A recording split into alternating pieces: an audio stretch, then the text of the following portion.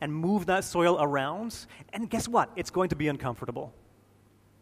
I used to work as a landscaper, and every once in a while we did have to transplant trees. And let me tell you, that was hard work. But I think it was probably harder on the trees than it was for the human beings, because in order for you to move the trees, you actually have to dig around it, and you have to cut some of those roots that are being extended around. And that causes some damage to the roots. But then you put it into a new soil area, you give it some brand new, beautiful treatment, and you allow the water to put that soil together and create a new environment for that tree. And as those wounds which needed to happen for it to be transplanted recover, they begin to send out new roots and stronger roots because that soil is actually more healthy and it's more nutritious for the plant itself. But it's not easy. Uh-oh. Asma, could you click back onto the PowerPoint slide? I'm not being able to advance.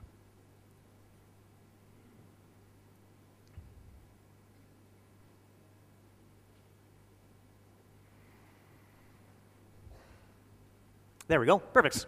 So, when we mess with the soil, we also see that the vineyard manager was saying something else. He was going to throw some fertilizer on the soil. Do you guys know what fertilizer is? Especially 2,000 years ago? It's poop. What Jesus is saying in this parable is that if you are a tree that is not bearing fruit, one of the ways that you can be redeemed or being able to be grown into more life is that if Jesus throws some crap your way. No, legitimately, it's true. We have trials, we have some difficulty in our lives, and sometimes those challenges are in our lives specifically because they are in a place to allow us to grow. And we can take the nutrients, we can take those challenges and be drawn closer to God so that that can actually fertilize our spiritual lives, so that we can be drawn closer to Jesus, so that we can get his life flowing through our veins, and so that we can produce the fruit that he's calling us to produce. And it comes through crap. It comes through crap. We get fertilized. So if you get dumped on sometimes, consider that maybe this is some fertilizer coming into your life. Consider that Jesus is working through the trials, through the hardships of your life, to try to make you grow, to make you more fruitful, and see where he is working. Look for Christ in the circumstances. He can and he will heap fertilizer again. Sorry, maybe my battery is not working, but I can't. Can you press next, please? And again, this goes back to the idea of discipline as well, because in Hebrews chapter 12, verses 4 through 8, you can write that down if you want to and read it later, but Hebrews chapter 12, verses 4 through 8, speak specifically about difficulties and trials that God gives us in our lives to be able to discipline us for our good. So bear that in mind the next time some challenging situations come into your life.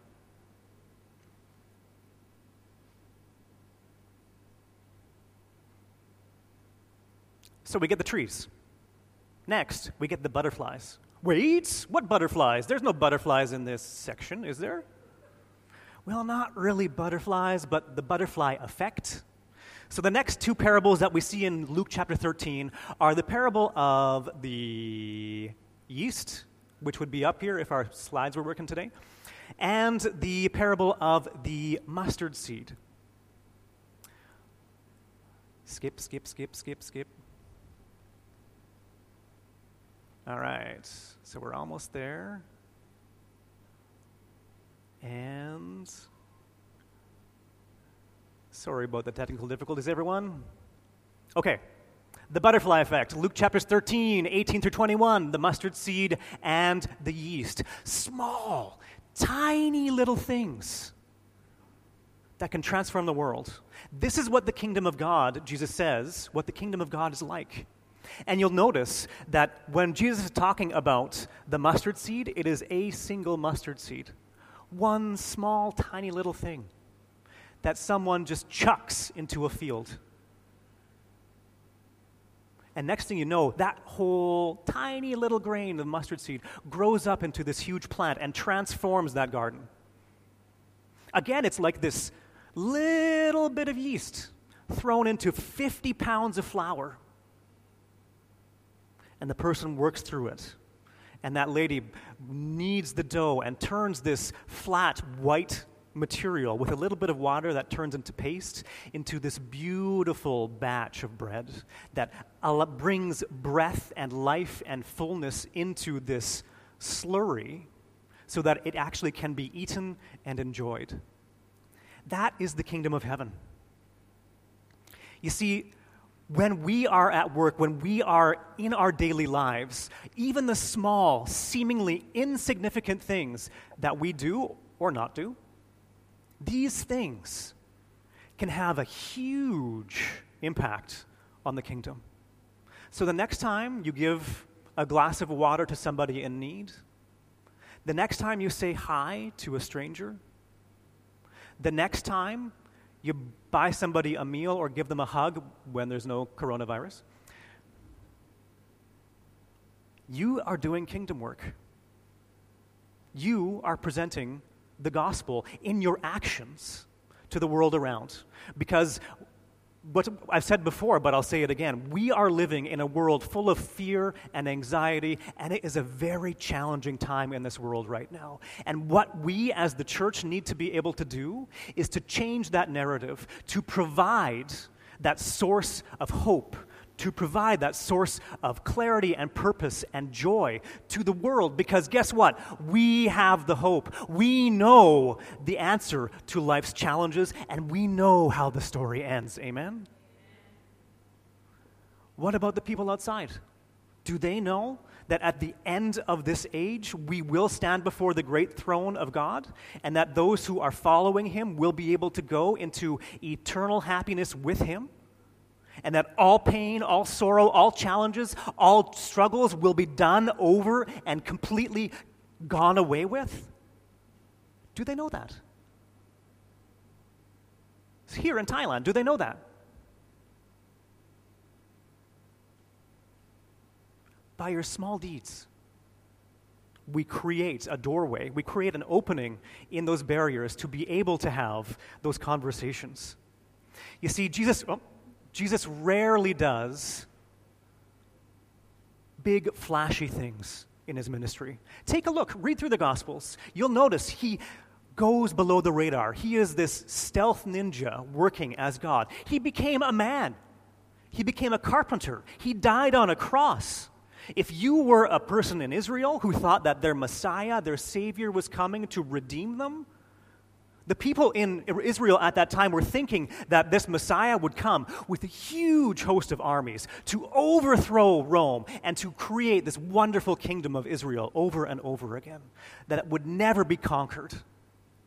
But Jesus came with a saw, and he came with 12 dudes, and he walked along the roads, and then he died on a cross, the worst possible death, the most shameful way to die. But through that, these small things, seemingly small things, the world has been transformed. The death that Jesus died, 3 days later, the huge flashy thing actually occurred. He rose again 3 days later and proved that he had the victory over sin and death and struggle and hardship. Amen? So, we need to make every effort, Jesus says, to go through the narrow door. Make every effort, because many will try, but only few will be successful. Have you thought about that before? That this is a small, tiny, narrow passageway? And that Jesus says, even in this parable, that there are some people who will complain and say, but Jesus, we ate and drank in your presence, and you taught in our streets. But he will say at the last day, I don't know who you are or where you came from. Get away from me, you evildoers. Just because you come to church, just because you listen to a sermon, just because you agree with the things that are being said about Jesus, doesn't guarantee your salvation. The Bible tells us that the only way to be saved is to confess with your mouth that Jesus is Lord. And what does Lord mean? It means he is your master. It means you follow him. It means what he says is what you do. And this is not just a mental thing. This has to be something that we live and act and breathe and walk out day in and day out. Because faith without deeds, the epistle that James wrote to the churches in James chapter 2, says faith without deeds is dead. So show me your works by your faith, and that will be a living faith. As we make every effort to go through that narrow door,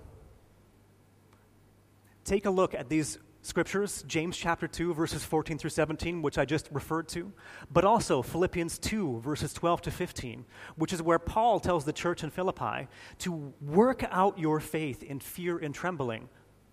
But it is God who works through you to accomplish these things. You see, it's not our efforts. We are not the ones who have to do all of these things by ourselves. No, indeed, especially in John chapter 15, we get the true picture that if we are connected to Jesus, if we are connected and spending time with our Savior, being in his presence, being renewed by him day by day, that his life will flow through us and he will empower and enable us to do all of these things.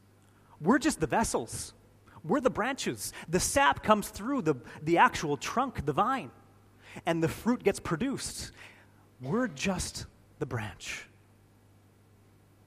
So remember that apart from Jesus, you can do nothing. Apart from Jesus, you cannot go through that narrow door. Apart from Jesus, we cannot represent Jesus to the world. And mostly last but not least, we have this idea of being too busy for the banquet. This is in Luke chapter 14. There's this party going on that Jesus says that this guy put in, and he wanted some friends to come over to be able to eat a wonderful celebratory meal, and everyone who was invited decided that they couldn't be bothered. Imagine that. Put yourselves in the shoes of this banquet host. You've created this wonderful party. You've sent out the invitations. You wrote these invitations. Everybody knows what's going to be happening, when it's going to be happening. And then when you say, okay, the food's on. I just bought a new condo. I'm going to go take a look at the carpet. Sorry, can't come and eat with you. Or, I just bought a new car. I want to go test drive it right now. Sorry, dude, I'm not going to go and party with you and celebrate with you on this day.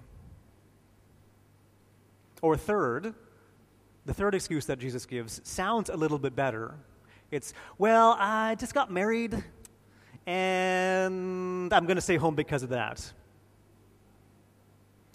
Now, the thing that you have to realize is that back 2,000 years ago when this parable was being presented to the people, the idea of a banquet was a big deal. You only had 2 meals every day. And this banquet, happened in the evening after a long day's work. If you were invited to a banquet, you got a handwritten invitation. And that was not cheap back in the day because no one had printers, and ink was scarce, and there was no such thing as paper. So you had to actually have what was parchment, which was what was dried like animal skin, and you had to write it by hand or hire someone to do it to give to your friends. And it was considered a huge honor to be invited by someone to go celebrate with them at their house. These things also happened in the evening, which means it's after the day's work. You're tired, the sun's going down, you want to be able to rest and say it was a very good day. If you refused,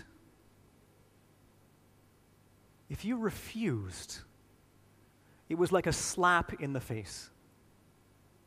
Somebody took the time to invite and to prepare a meal for you, and then you say, no thanks. Back in Palestine, where the Jews were, this was an honor-shame society. And to be honored meant you got a higher elevation in social status. But to be shamed or to be dishonored was like having somebody throw poop in your face. So if this person went through the effort to honor you, to come to this wonderful banquet and get all this food ready for you, and then all of a sudden you say, oh no, I'm going to go check out this new condo I bought. Or, oh no, I'm going to go check out this new machinery I purchased for my business. Even though it's after hours. This is the time when you're supposed to be eating. What are you saying to this person? Are you saying that your property is more important? Are you saying that your business ventures are more important? Are you saying that your recreation time is more important than respecting and honoring the person who has respected and honored you? And that last one, this idea about being just recently married. This one's a little bit more tricky because in Jewish culture, there was this law in Deuteronomy, I think chapter 14 or 24, chapter 24, 24 verse 5, where there was this rule that said as soon as you got married, the husband and wife had this get-out-of-jail-free card for 1 year. You didn't have to go to war. You didn't have to go away from your family. You had no real social obligations because you were supposed to spend that year together to cement the foundation of your relationship. So this last excuse, where this guy says he got married within the past year, sounds legit. But why wouldn't he just bring his wife along? Why not? Was it because he didn't actually really want to go and wanted to sound religious? To say, well, I'm honoring God by not going. But in reality, I'm spitting in your face. And if Jesus says that the two greatest commandments are to love the Lord your God with all your heart, strength, soul, and mind, and to love your neighbor as yourself, do you think Jesus would be okay with having someone spit in someone else's face? It's hard to swallow. It's something to think about. Or was it the opposite? Maybe his wife didn't want to go. Seems like a legitimate excuse to not go. Seems like legit. And maybe in a normal situation it would be, but this is a parable. And this parable is talking about this banquet holder being God the Father, who is inviting us to be in this celebration with him. And these excuses are coming and saying, hey, you know what? My property, my land is too important. I'm going to go take care of that. My business ventures, my social responsibilities are more important. I'm going to go take care of that instead of spending time in my relationship with Jesus, with the Father. My family is more important than my relationship with Jesus. My religion, my religious activities are more important than me spending time with Jesus. And we see that the person who is holding this feast is so incensed and upset that he goes out and invites everyone who is willing to come so that the people who dishonored him would not even get a chance.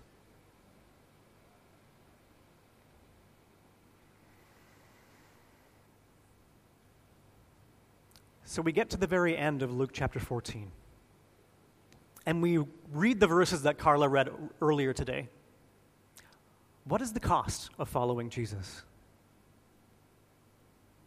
Jesus says these very, very strong and very, very strange words in context with all of these parables that we have seen so far.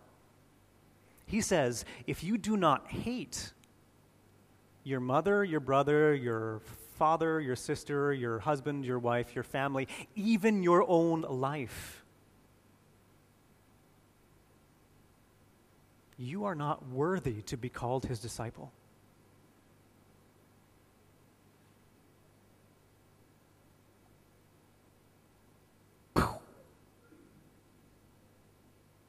wait a minute, this is Jesus, this is God, this is the one who the Bible says is love. What is he saying here? And see, the thing that we have to understand is this notion of hatred that we have today is very different from what was being talked about by Jesus in this passage in Luke chapter 14. You could probably think better of how hatred as a concept worked for the Jewish people at that time as thinking about what it would be like to drink orange juice after brushing your teeth. Yes, Megan, exactly. Everyone has probably done it. You brush your teeth, oh, it feels all so very good, and then, oh, I want to drink some wonderful, beautiful juice. Ugh, that's disgusting. And it really is. The difference is that the orange juice is good. Orange juice is valuable. It's delicious. It's wonderful to have. But in the context of having brushed your teeth, it now becomes something you want to avoid. And I'm not saying that Jesus is saying that we should be avoiding our family relationships or avoiding taking care of ourselves.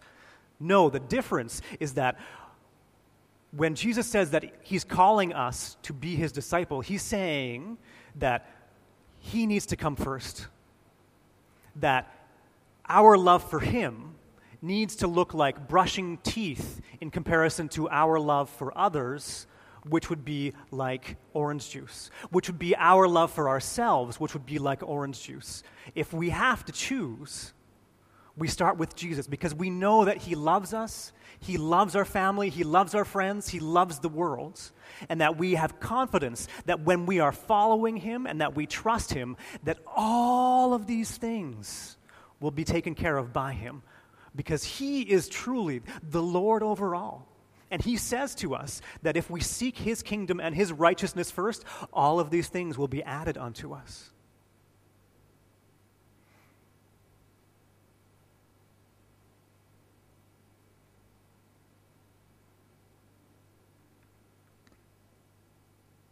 Jesus is saying that you must be willing to brush your teeth, even if there is a jug of orange juice right in front of you.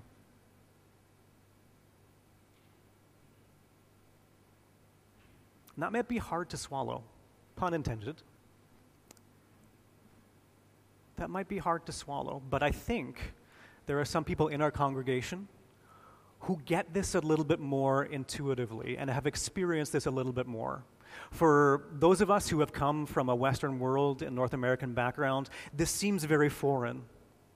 But for those of us in this congregation or those that we may know who come from a Muslim background belief, or those of us or those that we know who come from a Buddhist background belief, they literally have had to choose between following Jesus and being part of their own family.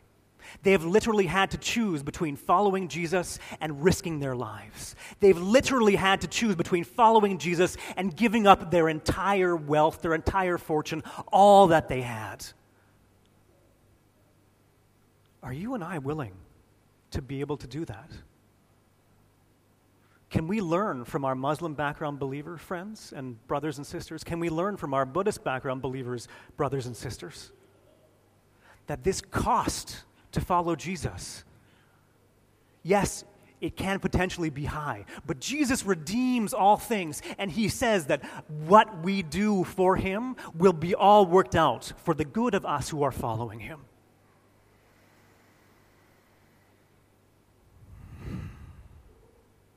And this even comes with our own life. So what is the cost of taking this crosswalk, of picking up our crosses and following Jesus? Now, there is no irony in the fact that Jesus said, pick up your cross and follow me, because he knew very well that he was going to be picking up his own cross and dying the death that he did so that others might live.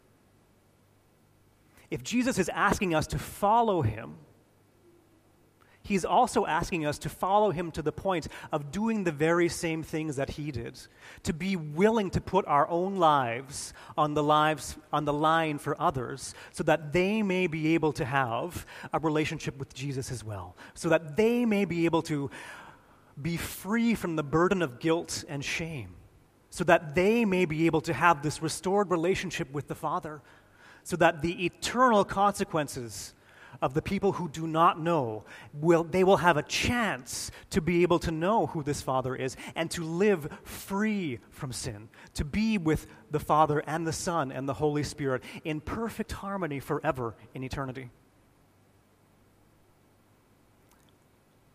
So who are you following? Really? Who are you following? If you can't do these things, if you can't choose Jesus over family, friends, money, business, relationships, leisure, sleep, work, are you really a disciple? Are you really a follower of Jesus? And now I'm not saying that this is 100% of the time, because this goes back to the beginning of the tree. We do have seasons where we cannot produce fruit for one reason or another. But thanks be to Jesus that he has given us the Holy Spirit so that we are not left as orphans, but that he enables us and empowers us to be able to do these things that we otherwise could not be able to do. That he has mercy and grace on us, and that we are works in progress, that we have not arrived, but that at the very end, when all is said and done, when Jesus looks at you on his great white throne of judgment on the last day, can he say to you, "Well done, good and faithful servant. Come and share in my blessing"? Are you willing and able to do that? And that comes to the last part of the scripture that Carla read, counting the cost. This is no easy thing. To be a follower of Jesus means that we will be encountering suffering. That's a guarantee. The New Testament says it all over the place. It means sacrificing things for the sake of the kingdom. It means going through struggle. It means engaging in the hardship of the world so that we can be the salt and the light and the hands and the feet of Jesus to a hurting and suffering world. This is not a light decision. If you can't do these things, you really can't be a follower, a disciple of Jesus. You are only fooling yourself, and you're kind of wasting your time.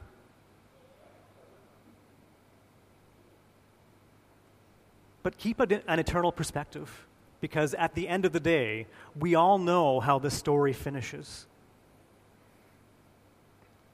Jesus says we have to be ready and willing to give our all. Why would you pretend to be a Christian? The Apostle Paul says that we as Christians, if this is not real, we are the most to be pitied, because of the amount of difficulty and trials and problems that we have to live through. If this is not true, you're wasting your time. Go do something else, because this is not a fun thing to do. To be a follower of Jesus is challenging, it's hard, it costs.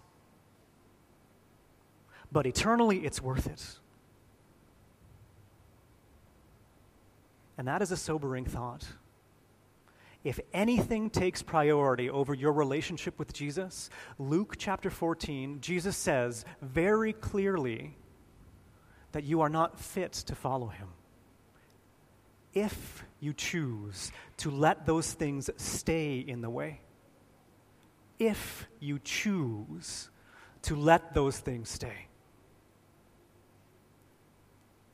allow him, if you are in those seasons, to work in the soil of your life. Allow him to stretch and to overturn that environment and way you're living. Because if you allow him to work that soil to disrupt your life, yes, it will be challenging. Yes, it will be difficult. Yes, it will be hard. But your roots will be able to grow. The water of life will be able to seep in and transform you and reinvigorate you and give you that passion and that joy and that fruit that he's calling you to produce. taking the crosswalk is not comfortable.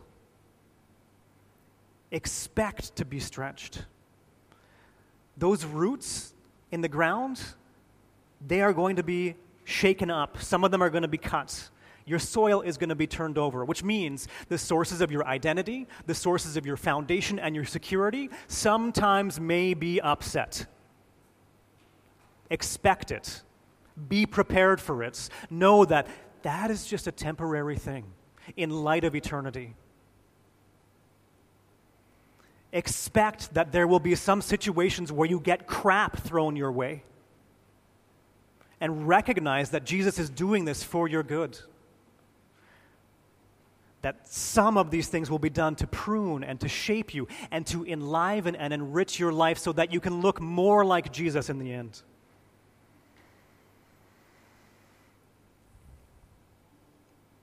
And I want to close with a couple portions of Scripture. John chapter 16, verses 33. I have told you these things so that in me you may have peace.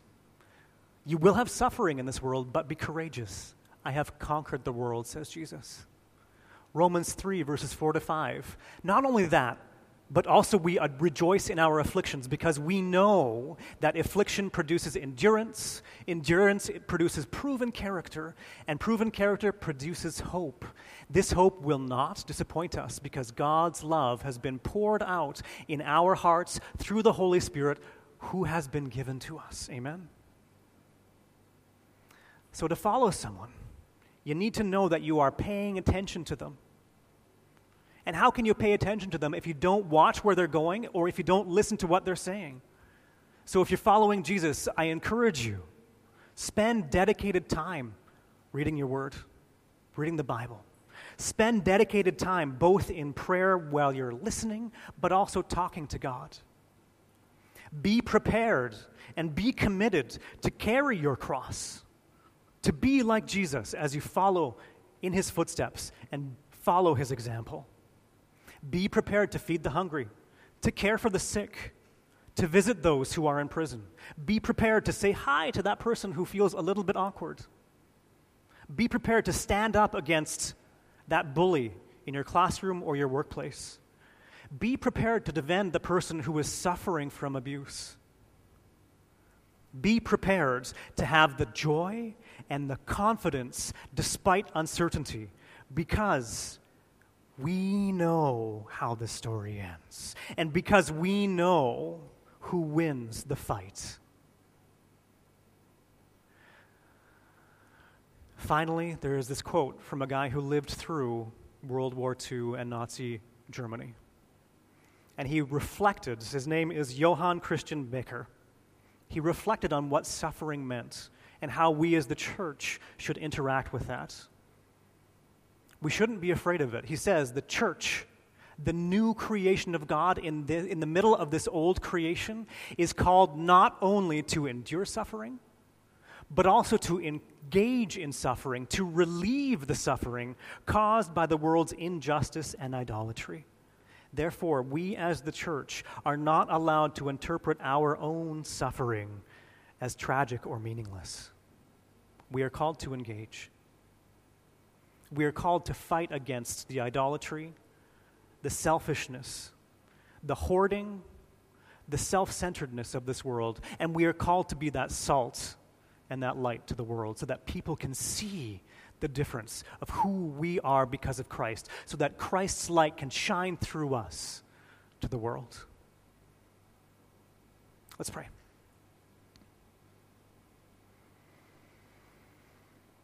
Jesus, you set a high standard.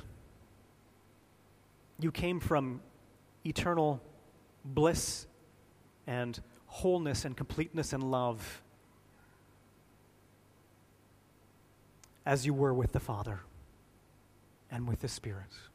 But you chose to become limited, to enter this world as a baby and to grow up.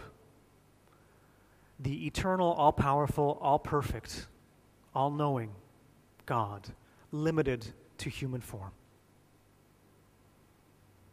We thank you that you died on the cross for us and that, again, you arose 3 days later, proving that you conquered sin and death. And we trust in you that you will empower and enable us to walk in your footsteps, to carry out the vision and the mission that you have for us. Because if we are your disciples truly, if we are your followers truly, we will follow in your footsteps and be obedient to the things you have asked us to do, to put you first,